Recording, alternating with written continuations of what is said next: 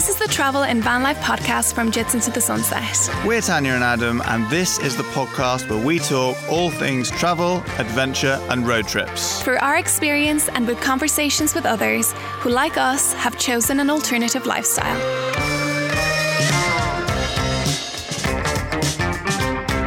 Hello and welcome back to another episode of the Jits Into the Sunset podcast. I'm glad you said Jits Into the Sunset podcast there, because quite often Tanya muddles her words and goes Jits into the podcast, and then it's like, oh, hang on a minute. And we have to re-record. I got it right this time. First time. Yes, we're so glad to have you here wherever you're listening to us. Perhaps, I always wonder about this, perhaps you are cooking, you're gardening, maybe you're doing your cleaning, maybe you're driving. Yeah, it's just great to have you here. And we have a really exciting episode this week. I feel like I'm interviewing you today. No, it's a conversation. We're having a conversation all around filmmaking.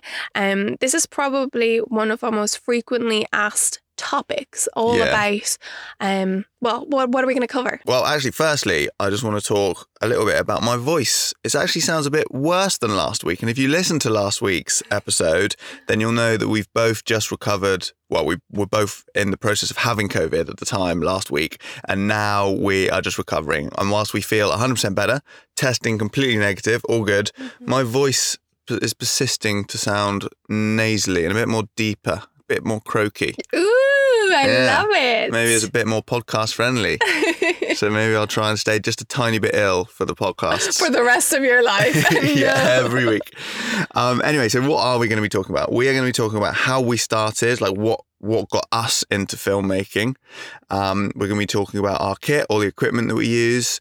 We're going to talk about what it's like being on YouTube and our way of approaching being on YouTube, and also filmmaking and how we make our films, because everybody does it different. And, just want to say that there is no right or wrong way of making films, really. There are so many different ways of doing it. We're obviously going to talk from our experience. But yeah, there's a million one ways. As with anything, as with any art form or craft, there are so many ways of doing it and so many ways of doing it to get the results that you want. So we're just going to talk about all of that. And as with all episodes, this one is very much led by the questions that you have submitted to us through Instagram. So thank you so much, because we had an enormous amount of questions. Yeah, so many. Yeah, and we really appreciate you getting involved. So if you're not already following us on Instagram, please do. We're at Jits Into the Sunset, and we're always posting stories or, asking questions in our in-feed posts. So that is a great way to get involved. And there were so many amazing questions that we've answered as many as we can in this episode. So if we didn't get around to answering yours, then we're sorry. But we will probably do another or a couple of other filmmaking episodes, so there'll be another chance for sure. Yeah, absolutely. And if you are new around here, or if you've been listening to us and are not yet subscribed to our podcast, please do subscribe, because that way, if you've got your notifications turned on, you will be pinged every time that we post, and that is just also a really great way to support us.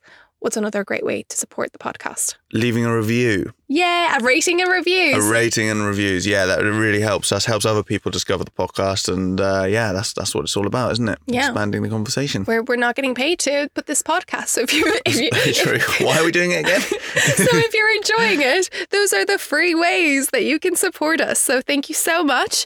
And yeah, let's get to it. Let's do it. Let's kick this off with a question from Laura from Lost with Laura. She asked, how did each of you get started with filmmaking? Yeah, so I got started, well, it's funny actually, because when I was growing up as a kid, I used to play with my action figures, and I used to, without realizing it, I was visualizing sequences and films and ways of how all these characters would interact. And I didn't realize at the time, but that was effectively me exercising like the visualization side of my brain, I guess, like the imagination. Because I was an only child, so I was on my own playing with my toys quite a lot, all these action figures. And that kind of got me, I think that kind of built the foundation of something that I was kind of naturally enjoyed doing, which was the visualization of and that kind of side of the creativity. But I didn't have access to a camera. I didn't know that that was what I was doing, of course. And then all the way through school, I enjoyed school from the social side of things, but I was never a particularly good student at all. Like I was quite good at the sciences and art, and that was about it. And performing arts actually, and everything other than that, I was just distracted, like maths, English, because I was dyslexic. I struggled with them and I just thought they were hard work and didn't really understand why I was doing them. And then I got to sixth form, so post 16. So I don't know, depending on where you're listening, school systems are different all around the world, but that was effectively after I'd done my main exams. You then went to first step of further education before university is college, in the UK anyway. That's where I did media studies, and that's where I first got my hand on a camera. And it was the first time in my life I was actually like, you know, kind of top of the class, I suppose. Like it was a very small class, actually, I have to say, of like literally 7 or 8 of us. You didn't have a lot of competition.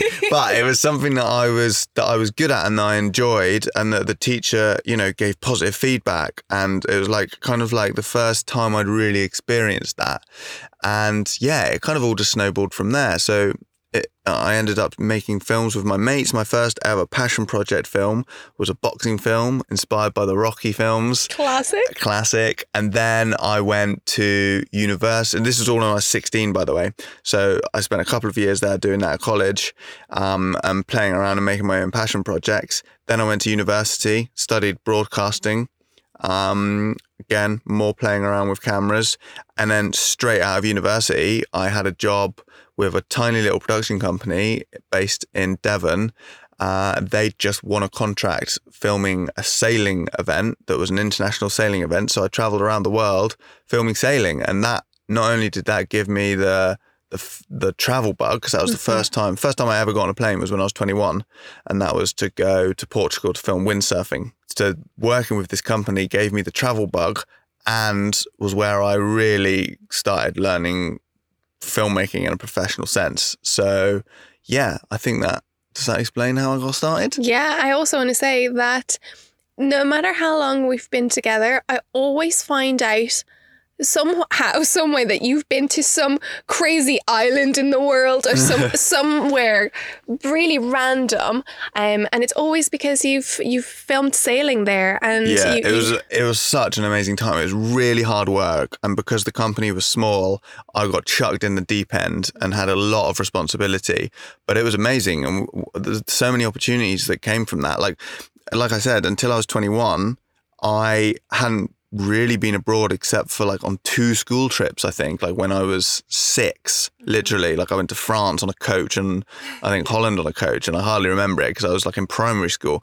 And then suddenly to go from that to traveling every month somewhere new on a plane, it was like complete other world to me, and just it changed me a lot. Yeah. And you also had different film passion projects whilst you were doing the sailing and stuff. You've also had I always wanted to make my own things, because I ended up going freelance and moving to London. I still did the sailing stuff, but on a freelance basis, and did other projects in London, like random TV entertainment things and stuff like that. A mockumentary?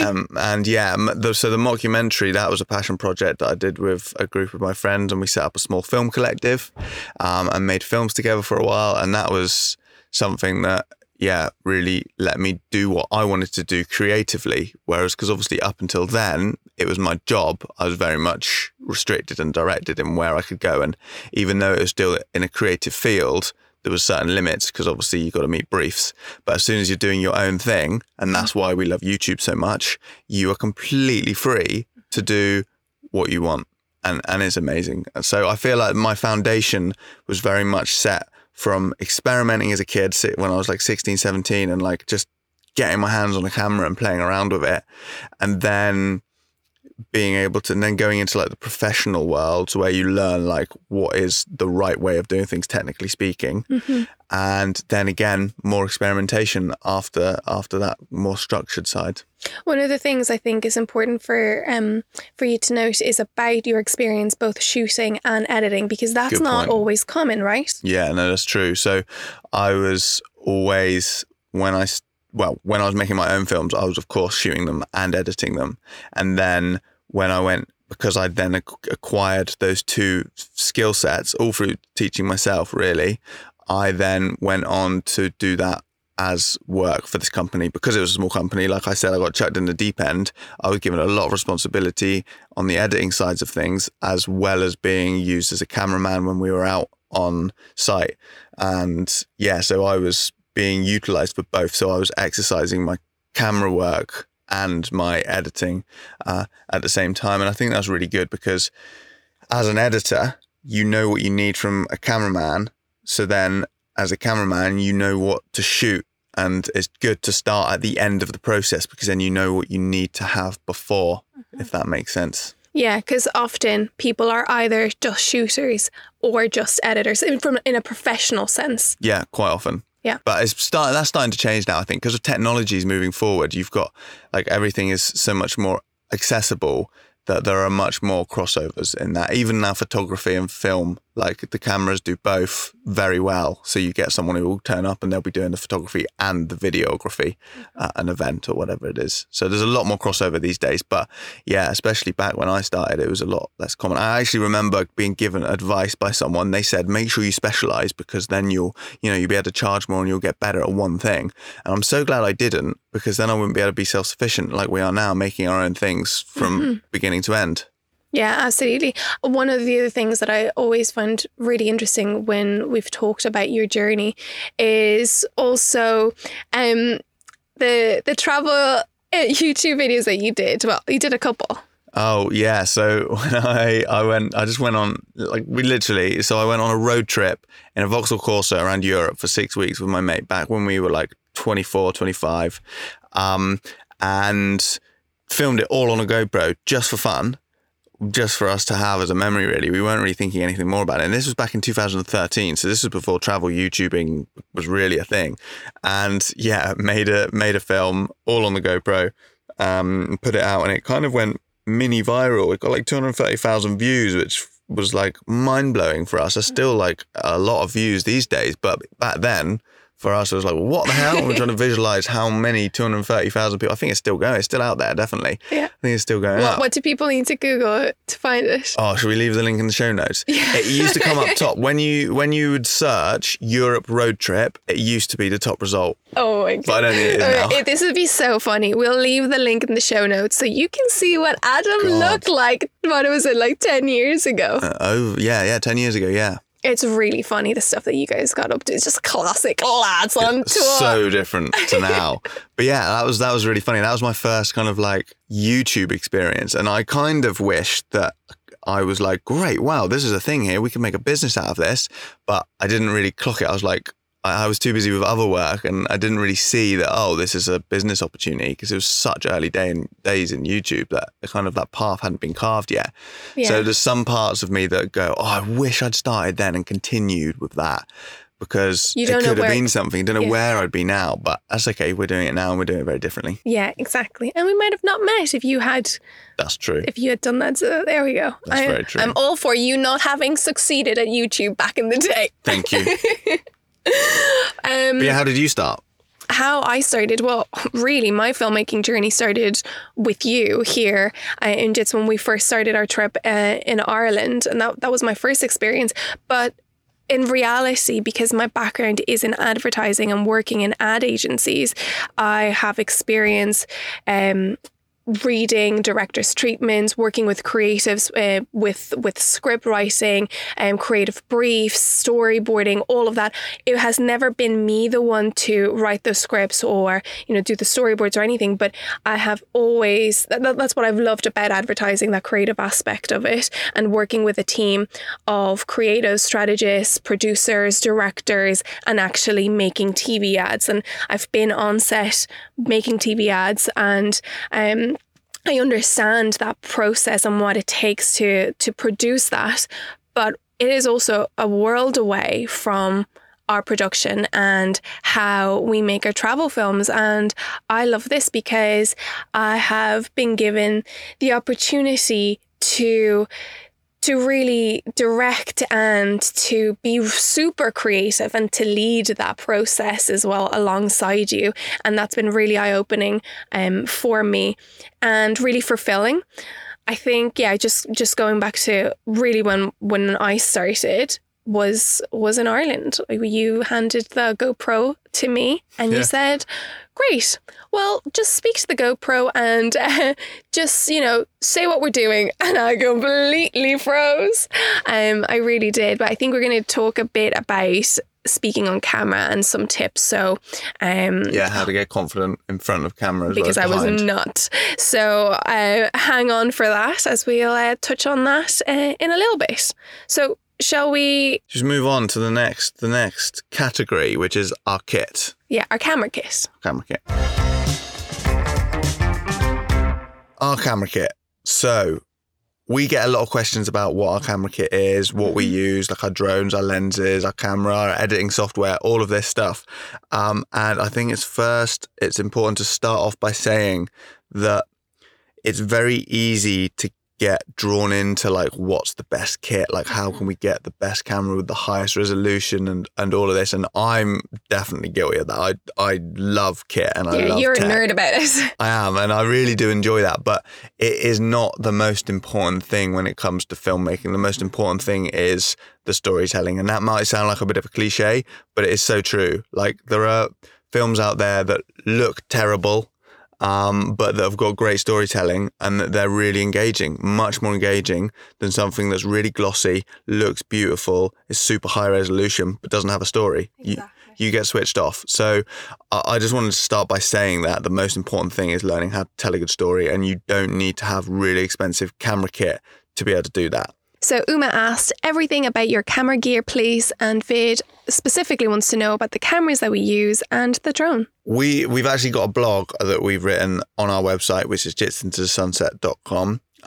where we've broken it down all about our camera kit, all about what cameras we use, like what our wish list is, and also cheaper alternatives. But to summarize very quickly, we shoot on Sony cameras. So my camera is the A7S Mark III, which is very, very good for video and not quite as good for photography.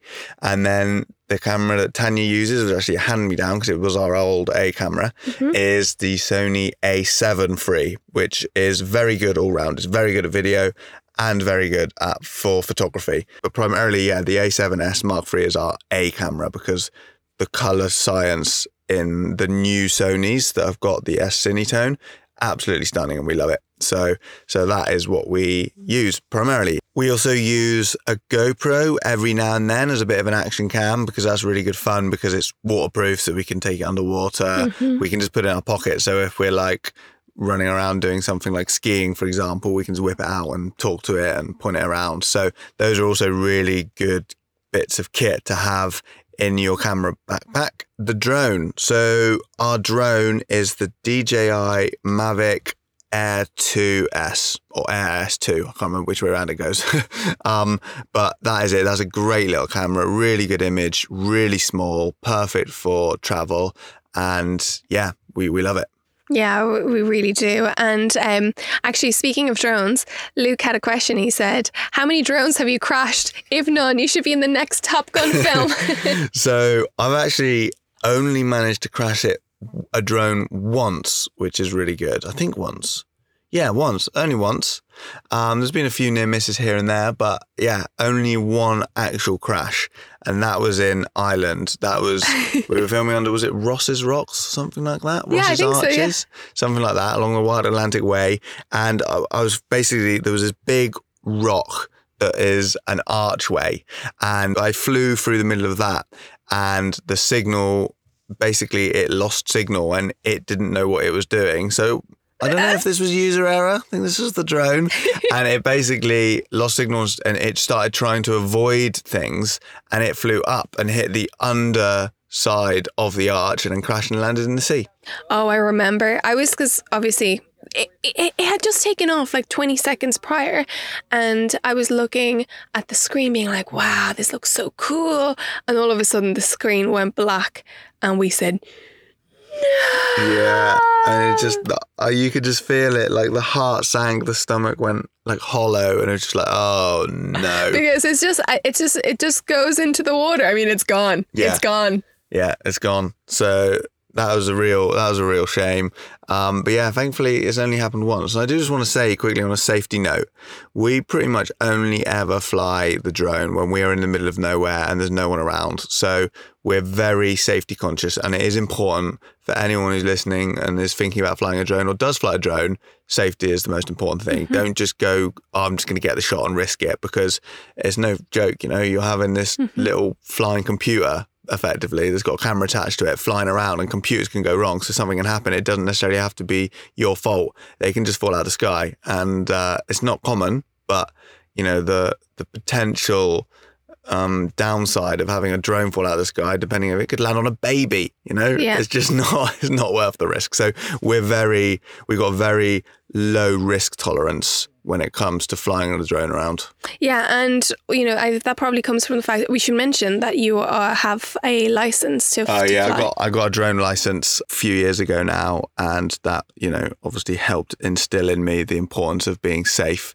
But nowadays, if you're thinking about flying a drone, you don't technically need a license. You just need to register your drone with the CAA, I think it's called, which is the Civil Aviation Authority. You register your drone. You need to have your personal pilot's number that you get from the CAA website.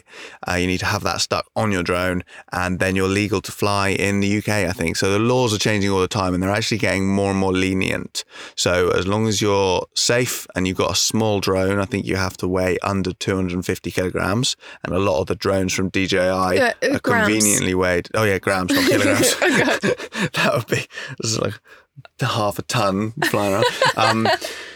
So a lot of the drones coming from DJI now are actually 249 grams, specifically to come under the 250 gram mark, so that they're legal to fly. So keep an eye out for that, and then I think you're pretty much set to go. One thing that actually, I don't know if we've got questions on this, but I think it would be a really interesting thing to touch on. When we did have the crash in Ireland, how was it that we managed to get a replacement drone? We had insurance. There you go. We are with Cover Drone, and they were very good. They replaced the drone. All you need to do is, give them a certain amount of information about your flight, and they check everything over. And they could see the data from the flight. Yeah. Because you have to submit the flight records. Yeah. So they could see that this was the drone going berserk and not you. But I think you're covered for user error if you've got insurance too. Oh, well, there you go. But it's expensive to insure a drone because, as you can imagine, there's a lot of incidents with drones. So if you're taking this seriously and you want to get a drone and it's an investment for you, it might be worthwhile getting insurance, because that has saved us on that occasion. Yeah. We've got a question here from Pip and Joe's. They've asked, would love to know your tips on if YouTube channel could be made just with phone footage. If so, any tips or tricks for not too pricey app/software to make it work well? Yeah, so this comes back to the fact that what we were talking about earlier is that you don't need the expensive gear to be able to make good films. And iPhones are incredible examples of that. Like you can get perfectly good images out of an iPhone or any phone. Did they specifically say iPhone? Oh, they just said phone. Well, yeah, any phone. You can there's so many phones on the market now, have great cameras. So yes, absolutely, you could make a successful YouTube channel on a phone. And in fact, the newbies who we had on our podcast as our first guests a couple of episodes ago, they've got a very successful YouTube channel and they shoot it entirely on their phones. Yeah, they've made so many beautiful travel films and are documenting their build on their Portuguese homestead completely on their iPhones, and they have 50,000 plus subscribers on their YouTube channel. Yeah. So it's safe to say that absolutely, as long as you're a good storyteller, then you absolutely can do so well on YouTube. So don't let the equipment get in the way from you putting yourself out there, telling your story, and yeah. Absolutely. And in terms of apps and software or anything, I don't know about anything thing that you'd actually use on your phone, because I don't ever do that. But there is a software, and if I was starting again now, this is a software that I would use. It's called DaVinci Resolve Lite. It's completely free, and it's an incredible editing software. It started off as a color grading software, and then it developed and advanced, like kind of evolved, I should say, into a non-linear editing platform as well. So you can do everything you need to do in it. It's completely free. It's absolutely professional level, and it's incredible. It used to be a really expensive software, and now they've released a free version of it, the Lite version. But the Lite version's got everything you need to do. So yeah, I would advise anyone who's thinking of starting out editing and doesn't want to splash out on any expensive software, go for DaVinci Resolve Lite, because it's perfect. Brilliant. And actually, that was one of Rachel's questions. She's from @SailingProjectParrot. She asked, which program do you use for editing? Need something simple for a technophobe. So we don't actually use DaVinci Resolve. We use Adobe Premiere Pro, because that's what I know, and I love it, and it's great, and it works on a subscription program. So you pay monthly for it, and it comes with updates all the time. So it's really good because it's constantly updated, rather than buying a software and it going out of date, a year later. It's set up in a different way. But I would still say to everyone, DaVinci Resolve Lite, if you're looking to go for something, especially if it's cheap. And in terms of being a technophobe, I don't know. I don't really know if there's anything any more simple, because once you get to know these editing softwares, they're pretty intuitive, and they're smart. You just need to take your time to learn the editing software, I think, because I don't know if there's any that's necessarily more simple than the other. And, you can use an editing software to do the very basic things, which is just plonk down shots in order that you want them. And that's all you need to do. And that is simple enough as it is, I think. Again, we have a very detailed blog post on our website, jitsintothesunset.com, where you'll be able to get all of the details and the links to our kit, as well as recommendations for any more budget-friendly alternatives. So Adam's really taken a lot of time to write that and to update that. So definitely give that a read over, because we go into a lot more detail in that. The next topic is all about being on YouTube. We have had so many questions about this. People are really curious on what it's really like to put yourself out there on YouTube. Also, people that are interested in doing it themselves, so asking for advice as well. So we're going to cover some of the most frequently asked questions, but do know that we could go on and on about this topic, because there is so much to cover.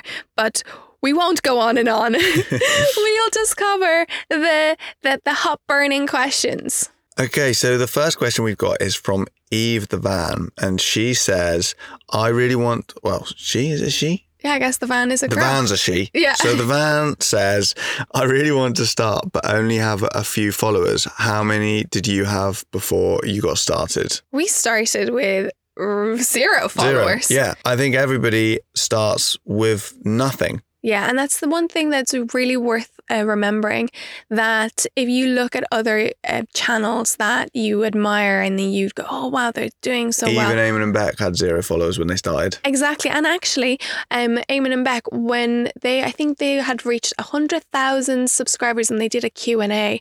And one thing that really resonated with me was when Beck said that they kept making videos when they were getting 200, 300 views at most.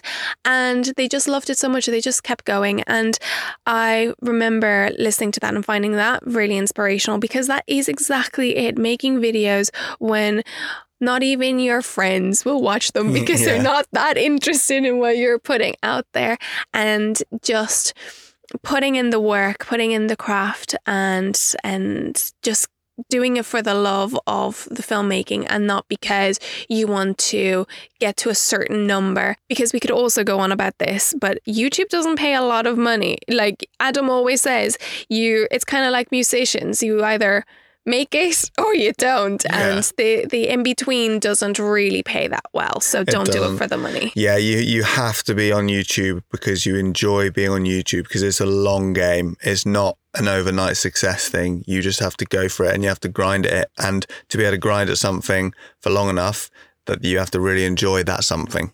Exactly. Ant has a great question. He asks, follow the trends for the algorithm or set the trends?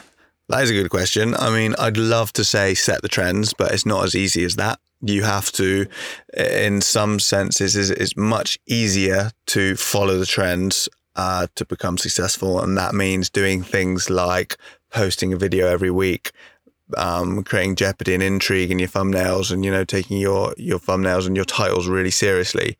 But we are not doing that.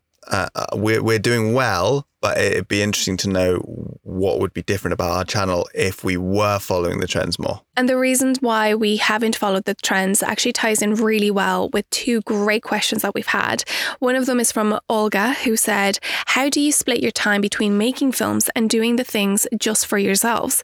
And also Pate on the Road has asked, how do you manage filming/creating versus enjoying the moment? So those are two great questions, and we always talk about this, and really and truly striking the balance between creating and also experiencing has been the driving force to our YouTube strategy and how we approach YouTube. Yeah, so we do not make films every week like a lot of creators do, and it's amazing that creators do manage to do that, because that's a lot of work. It's a lot of work, and it pays off for them. Like, it makes a lot of them become very successful because they put the work in and they do it, and it is amazing to see. But for us, we know that we wouldn't enjoy that approach to filmmaking, because Sunday would come around, we'd post our video, and then next Monday we'd be like, right, what's our next film? And we'd feel like we were just churning them out. And that's not what we enjoy about filmmaking. We enjoy taking our time. We enjoy putting the craft in. We enjoy having time off from filming as well. Exactly. It's the time off as well. There's a lot of times, in full transparency, a lot of the time, like, we don't feel like filming. It's like, think about it in life. Some days you just don't want to pick up a camera and speak into it, and you don't want to share every single moment. And so for us, we love the fact that we have set up our own schedule so that we can enjoy our time off as and when we want to. Yeah, and I think the lifestyle that we've set up for ourselves of living in the van and being able to travel and see these amazing places, if we were making ourselves stressed by making films every week, it would kind of defy the point of doing it. It would be like, well, what's the point? If we're not enjoying ourselves anymore, then why are we going to so much effort to sustain this lifestyle that we're not enjoying? So yeah, I think that's it. And I think we're very lucky to be able to take that approach, because we've just had to accept the fact that we won't make as much money as we would if we were making videos every week. And, not everybody's in a position to do that. Everybody, you basically have to take, Tanya described it the other day as like, you take voluntary unpaid leave when you're not making a video. Yeah. And that is exactly our approach. And I also want to add that we know lots of people in the YouTube space, and some of those people who do make weekly videos absolutely love it, and they thrive of it. And equally, there are people who do make weekly videos who get burnt out, get very stressed, very anxious, and put themselves through a lot and put a lot of pressure on themselves, and it's unnecessary.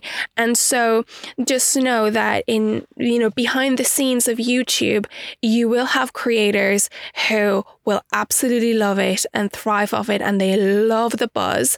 And some people would equally really suffer and be really anxious about it, and it affect their mental health. And people are afraid to take breaks, and we still get that now, because obviously our videos, we're not on a schedule, so they don't come out every week. They don't even necessarily come out every month, and we do feel bad about that. We do want to start posting more regularly, for sure. We want to be doing every 2-3 weeks. Like, that's kind of like our ideal target, and it's something that we're going to start taking more seriously. But people get scared of taking a break because the YouTube algorithm will punish that, because the YouTube algorithm is encouraging you and rewards you for making regular content, because it will keep pushing you out to the audience, because effectively YouTube wants you to make content to keep people on their platform, so that they can sell ads on their platform. That's how they make money. That's how they make money. And the more videos you're making, the more people are on YouTube, the more people you're bringing to YouTube, the more YouTube are going to go, great, let's promote this creator because look how much content they're making. So there's definitely that side to it. And we're obviously, YouTube probably don't don't like us for not making videos more regularly.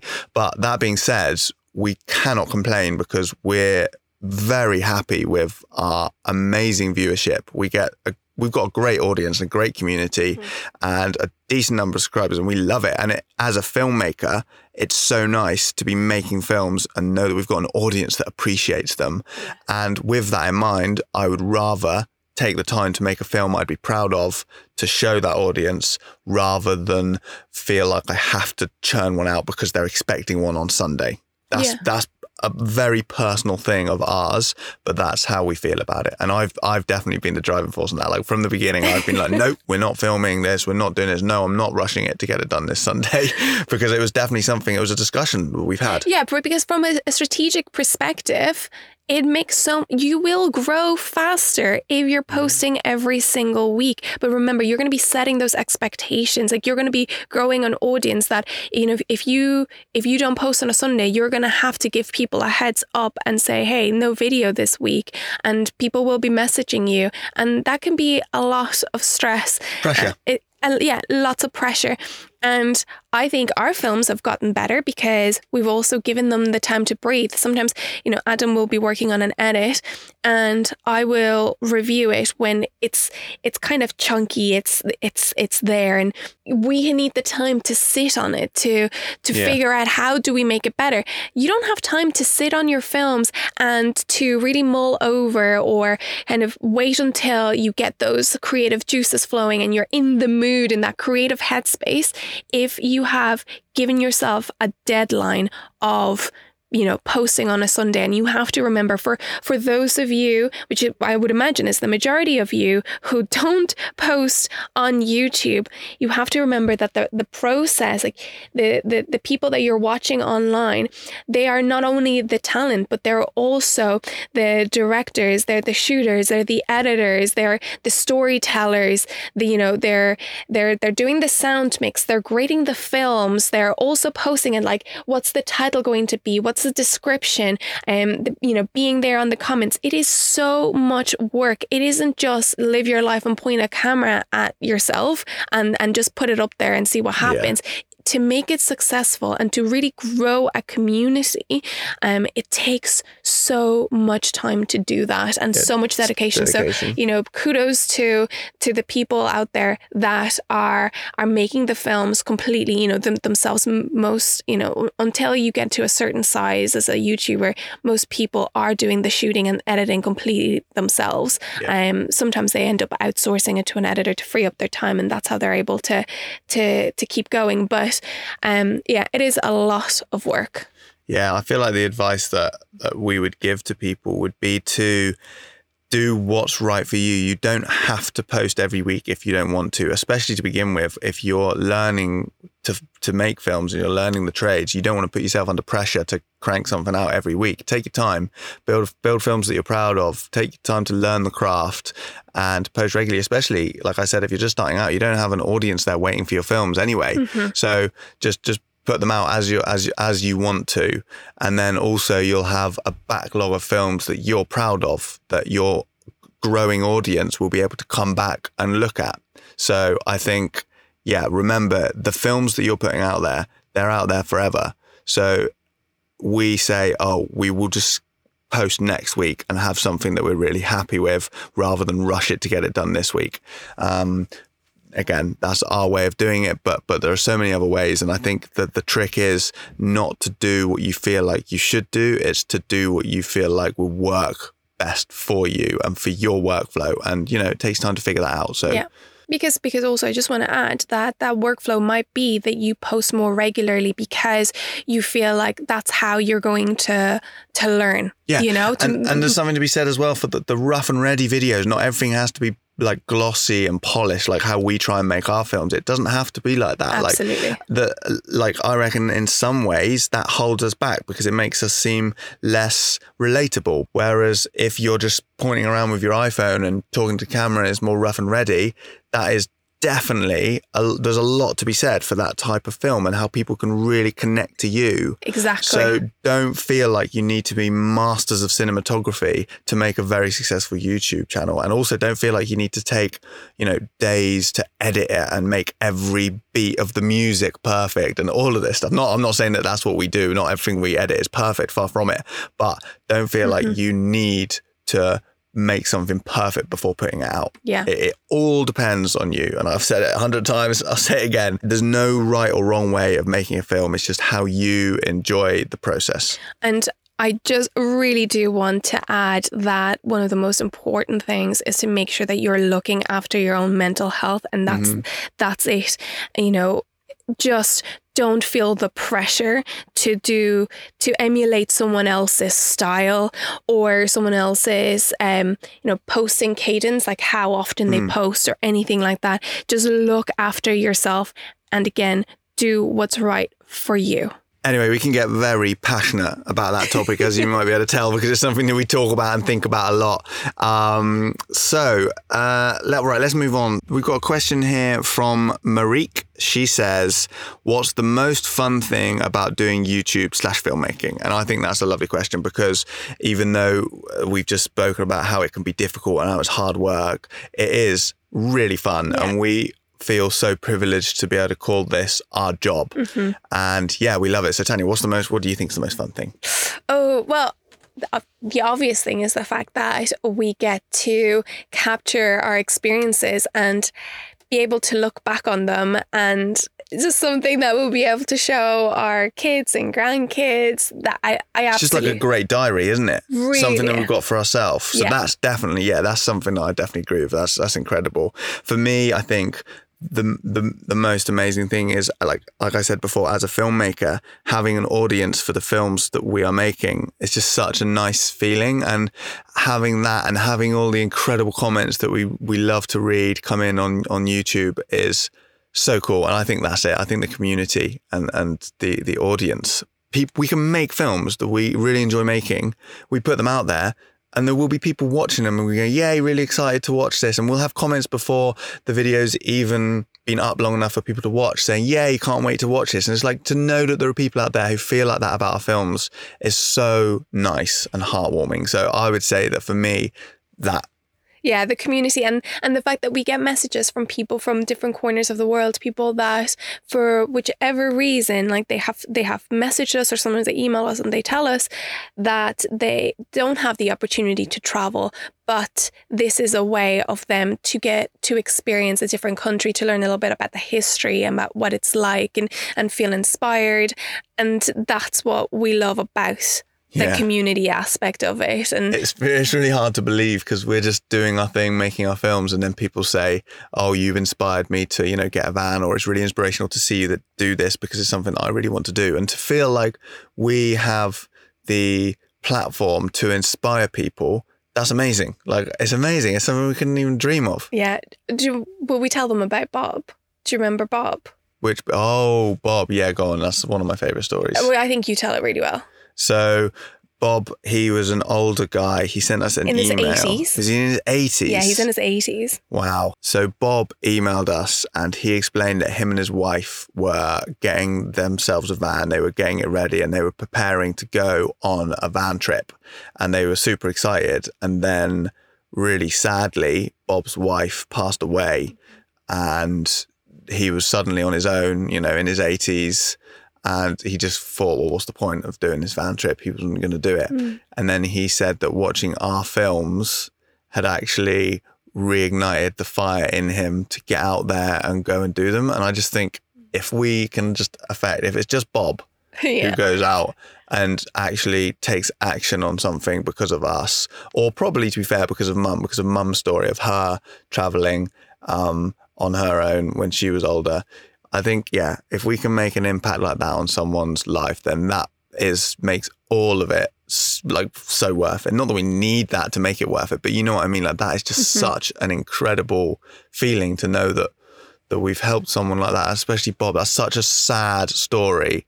And he's made that sad story have a happy ending because of his approach. And we had a part to play in that. And it's amazing. Yeah, we're very privileged. Yeah. Yeah. Makes you emotional. Yeah, I love it. And there's a few other stories like that, a few other comments and emails we get. So yeah, they're always amazing. I also, can I add another thing? For me, filmmaking, one of the things that it's definitely done for me has made me really notice and appreciate the light and all our surroundings. Yeah. So, because often, again, going back to that question all around, how do you balance like creating and experiencing? In many ways, picking up a camera can help you appreciate your surroundings and the moments in just really intensely and in a different way. Yeah, so actually filmmaking, rather than taking away from the experience, can add to it. That's definitely something, that's a good point. It's definitely something worth adding, because there's the stereotype, I think we've said this in an episode before, that filmmaking, you take away from the moment because you're not present, whereas actually it can make you more present in a way.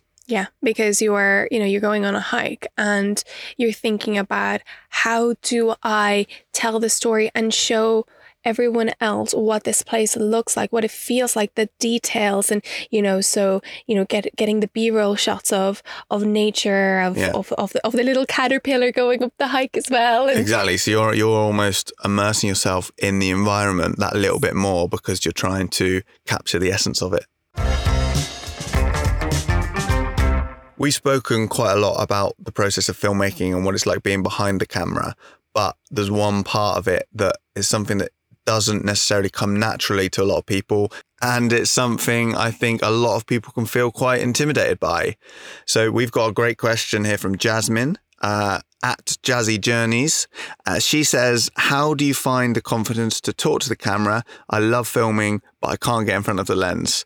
And Fee also says, I'm not comfortable talking to the camera. Is there another way of filmmaking? Let's cover Jasmine's question first. How did you find the confidence? Because you definitely weren't confident to begin with, were you? I for some reason, seemed to be okay. It didn't faze me. I wasn't necessarily good in front of camera, but I wasn't worried about not being good.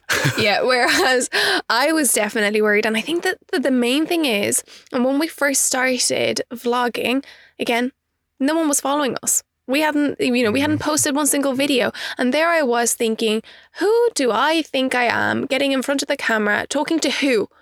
A camera lens. It's very awkward. And I remember you handing over the GoPro to me. And, as I mentioned earlier, you had said, just talk to the camera and just say where we are, what's going on. And I completely froze. And I remember just like handing it over back to you and be like, I can't do this. I'm sorry. I can't do it. And the thing that really helped me was Adam's advice, which was just pretend that you're speaking to a friend. My best friend is Katie, and he said, just pretend you're speaking to Katie. Just tell her what's going on. Remember that we have full editorial control, meaning if there's something that you don't like, or if you didn't articulate yourself in the way that you would like, we can just cut it out. We could do it again. Absolutely no problem. It's not live TV, So I sat with that, and I remember watching some of my favorite YouTubers that evening and noticing that when they were speaking to me, looking at me in the eye, making eye contact with me through the laptop, I remembered they're literally just sitting in their living room completely, just by themselves looking at a camera. And I really clocked that. And I realized that the reason why I felt so connected with them was because they were looking straight down the lens, and they were brave enough to do that and not to feel awkward. And I thought to myself, I'm going to go for it. So the next day, I just took a deep breath and I just said, I'm just going to go for it. And I did. And I still wasn't very good. My mom even said after the first couple of episodes, she was like, you need to look at the camera a bit more. It's a bit shifty eyed. And my best friend, Katie, who's a TV producer, she also had the same feedback for me. So I was definitely far from good and confident on the camera. But it's funny, isn't it? Because I'm totally fine in front of the camera, but public speaking I hate, whereas you're really good at public speaking. You've done public speaking before, you've given presentations to hundreds of people at work and stuff like that. So it's so funny, because for me it's just me and the camera, and even though nowadays anyway, thousands of people are going to see that. It doesn't feel like I'm talking to thousands of people. I'm just on my own, chatting to my camera, talking to like a couple of people. It feels like just having a conversation like with a mate. That's how it feels to me, and I've got complete control. So I guess maybe I don't get into my head about the fact that loads of people are going to hear what I'm saying. Whereas like I really love public speaking because people are not that close up to your face. But also you can't do it again. Like if you do something wrong, that is it. It is like live TV. So that's terrifying. I think people are a bit more forgiving sometimes when it's live because you're just off the cuff. Maybe, but you have to really go for it and do it all, and you can't like fluff up and then start again. I don't know. I just don't like it. I don't like public speaking. The one thing to say though is that, as with all things, practice. Yeah. That is what's going to help with your confidence. And now, for example, I remember when we were in the Czech Republic and we were walking across one of the bridges in Prague, and there were so many people walking, and we grabbed the camera to, just do a piece to camera and just chat about what we were doing.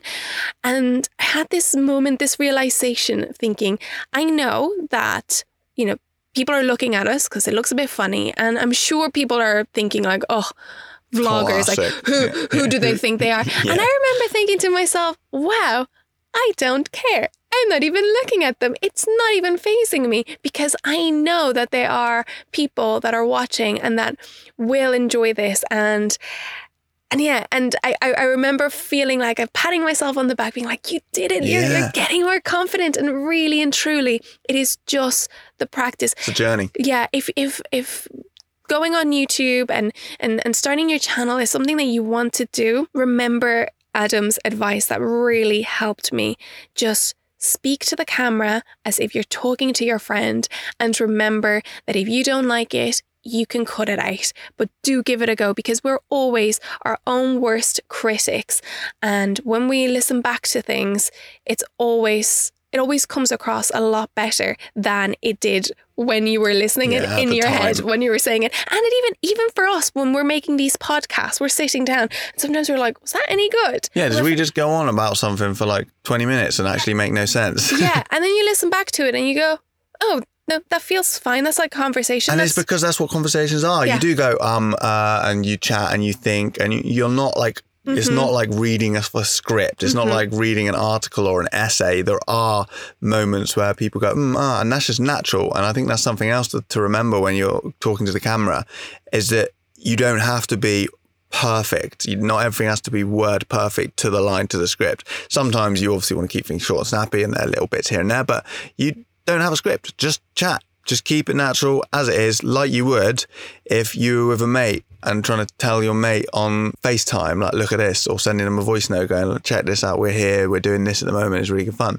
Because that's where your personality will shine through.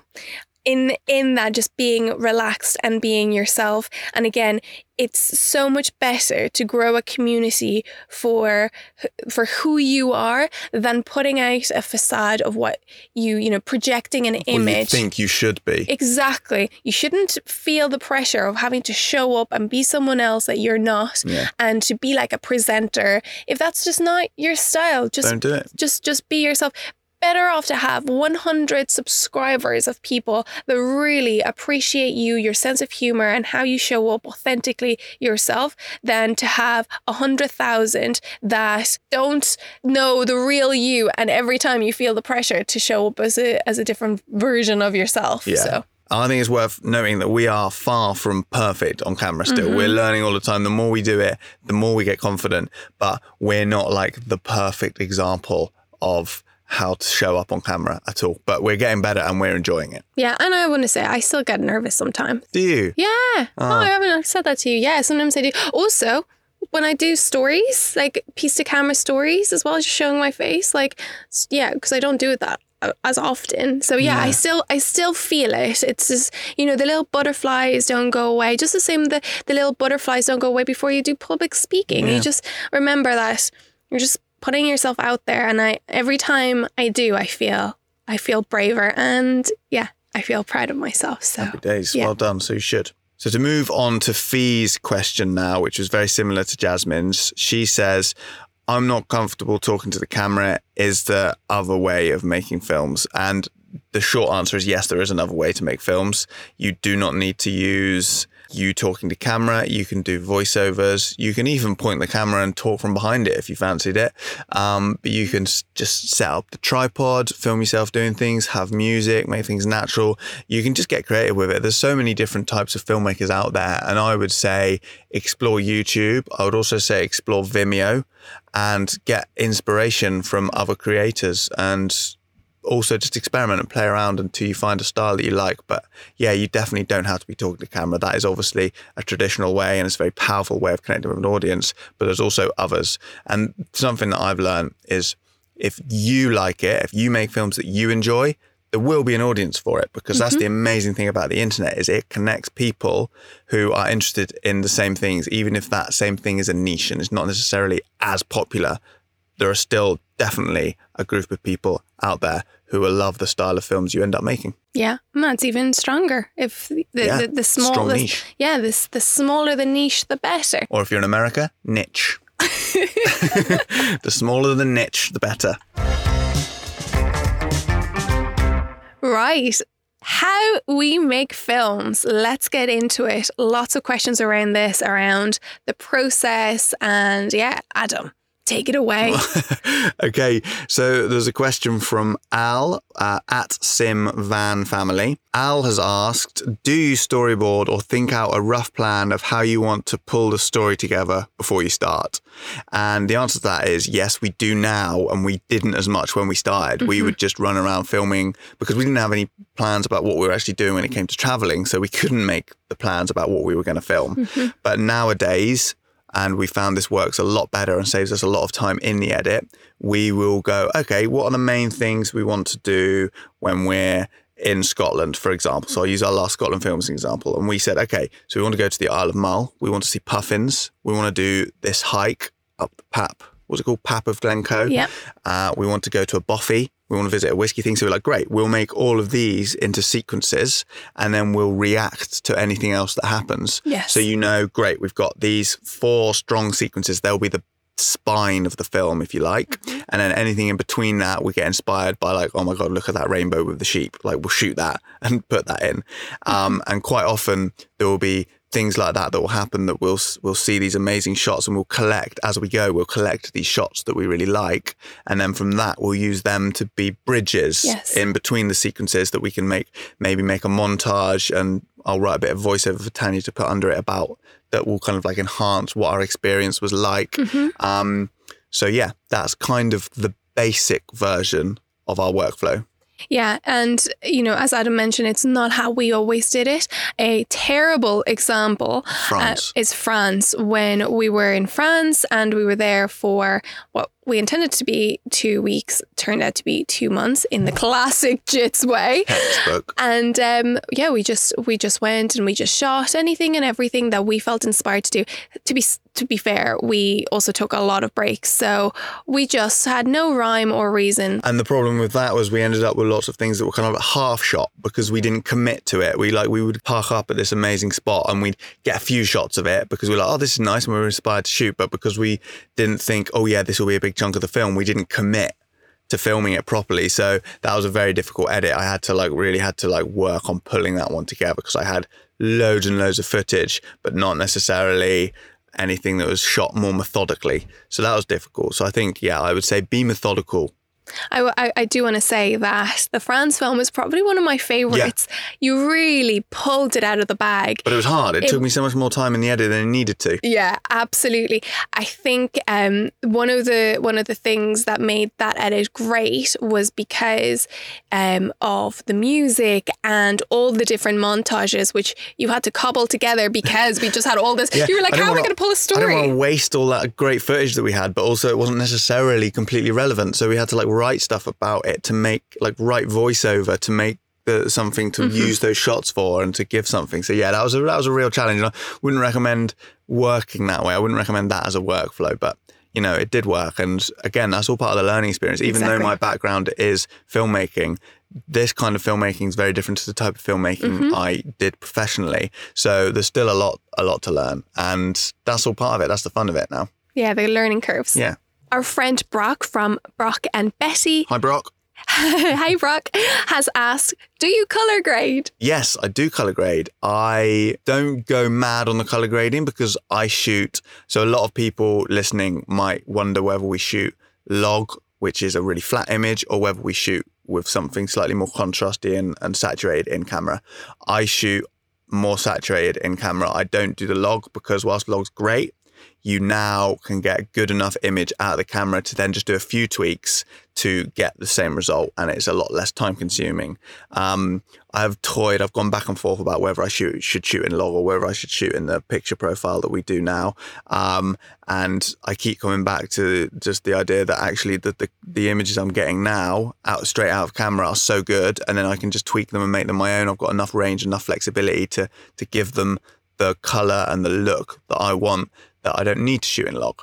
Sorry, I know I've gone a bit technical there, and if that doesn't make sense then to some of you, then I'm sorry. But basically, to answer Brock's question, I do color grade. I use a plugin called Film Convert Nitrate, and that has got lots of almost presets, but I don't just use a preset. I tweak the presets and I do my own color grading with like the contrast and the curves as well. So I'll put effectively a preset over the top of all of them, but I'll have edited that preset myself, and then I will tweak each individually to get the exposure right so that they match. And maybe some will be warmer than others and some will be colder than others. So I'll do a bit of tweaking to make sure that everything matches, and then have one overriding adjustment layer that gives everything its kind of like look, if that makes sense. Yeah, you love the grading aspect. I love color grading. It's one of my favorite things, which is why I keep thinking about whether I should do log. But anyway, yeah. That was all quite technical, and actually Tanya kept suggesting to me that, and I think there's something that we're going to do in the not too distant future, is that I make a course on filmmaking where I can really dive into this stuff, because this really is just scratching the surface. And I could dive into all of this stuff. I can get technical, but I can explain what the technical stuff is so that you guys could really understand it, and I can demonstrate that and show that. So it would be a video course on filmmaking.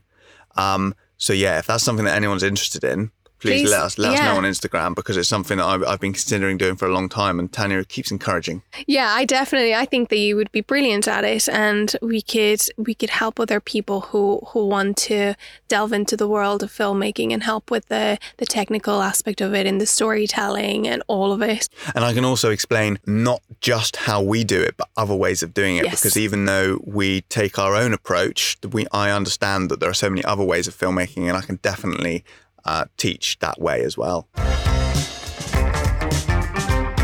We had a wonderful long DM from Liam at Escape Plans, and essentially Liam wants to know a bit more about your workflow, how we manage the footage. I know we also had other questions about like what do we do with all of the footage, how it's filed, how do you keep organized, because there is a lot. Okay, so the technical workflow, I suppose, we kind of touched on the creative workflow when we were answering the last question. But the technical workflow, because we do have a lot of footage, is we have these cheaper hard drives, these cheaper USB hard drives that we use to back everything up. And then I work from a solid state hard drive, which is a lot quicker. They're a lot more robust and rugged. And that's the one that I use to work from. So we'll copy everything onto that hard drive, work away, everything will be stored there, we'll be working away, we'll be rendering to that one, the workflow will be a lot quicker. And then once we're finished, copy that all over onto another hard drive and then store that away somewhere so that we've got our footage archived. But yeah, I also try and have 2 copies of the footage at any one time whilst we're still working on the edit. And then it'd be ideal to have 2 copies of everything backed up on separate hard drives once we'd finished as well. But realistically, that's just not, we'd have so many hard drives, we don't need that. But it's important for us to have all of our footage backed up, because we work with tourist boards and quite often we will sell our footage as stock footage. So we need to have it at hand. We can't just delete it and forget about it once the film's up. I have another follow-up question. How often do you do media management? How often do we copy over from the SD cards, you mean? Yeah. It depends, but every couple of days. Yeah. And I think, the reason I asked that is because a lot of people were really surprised when we did have this whole conversation about it on our stories.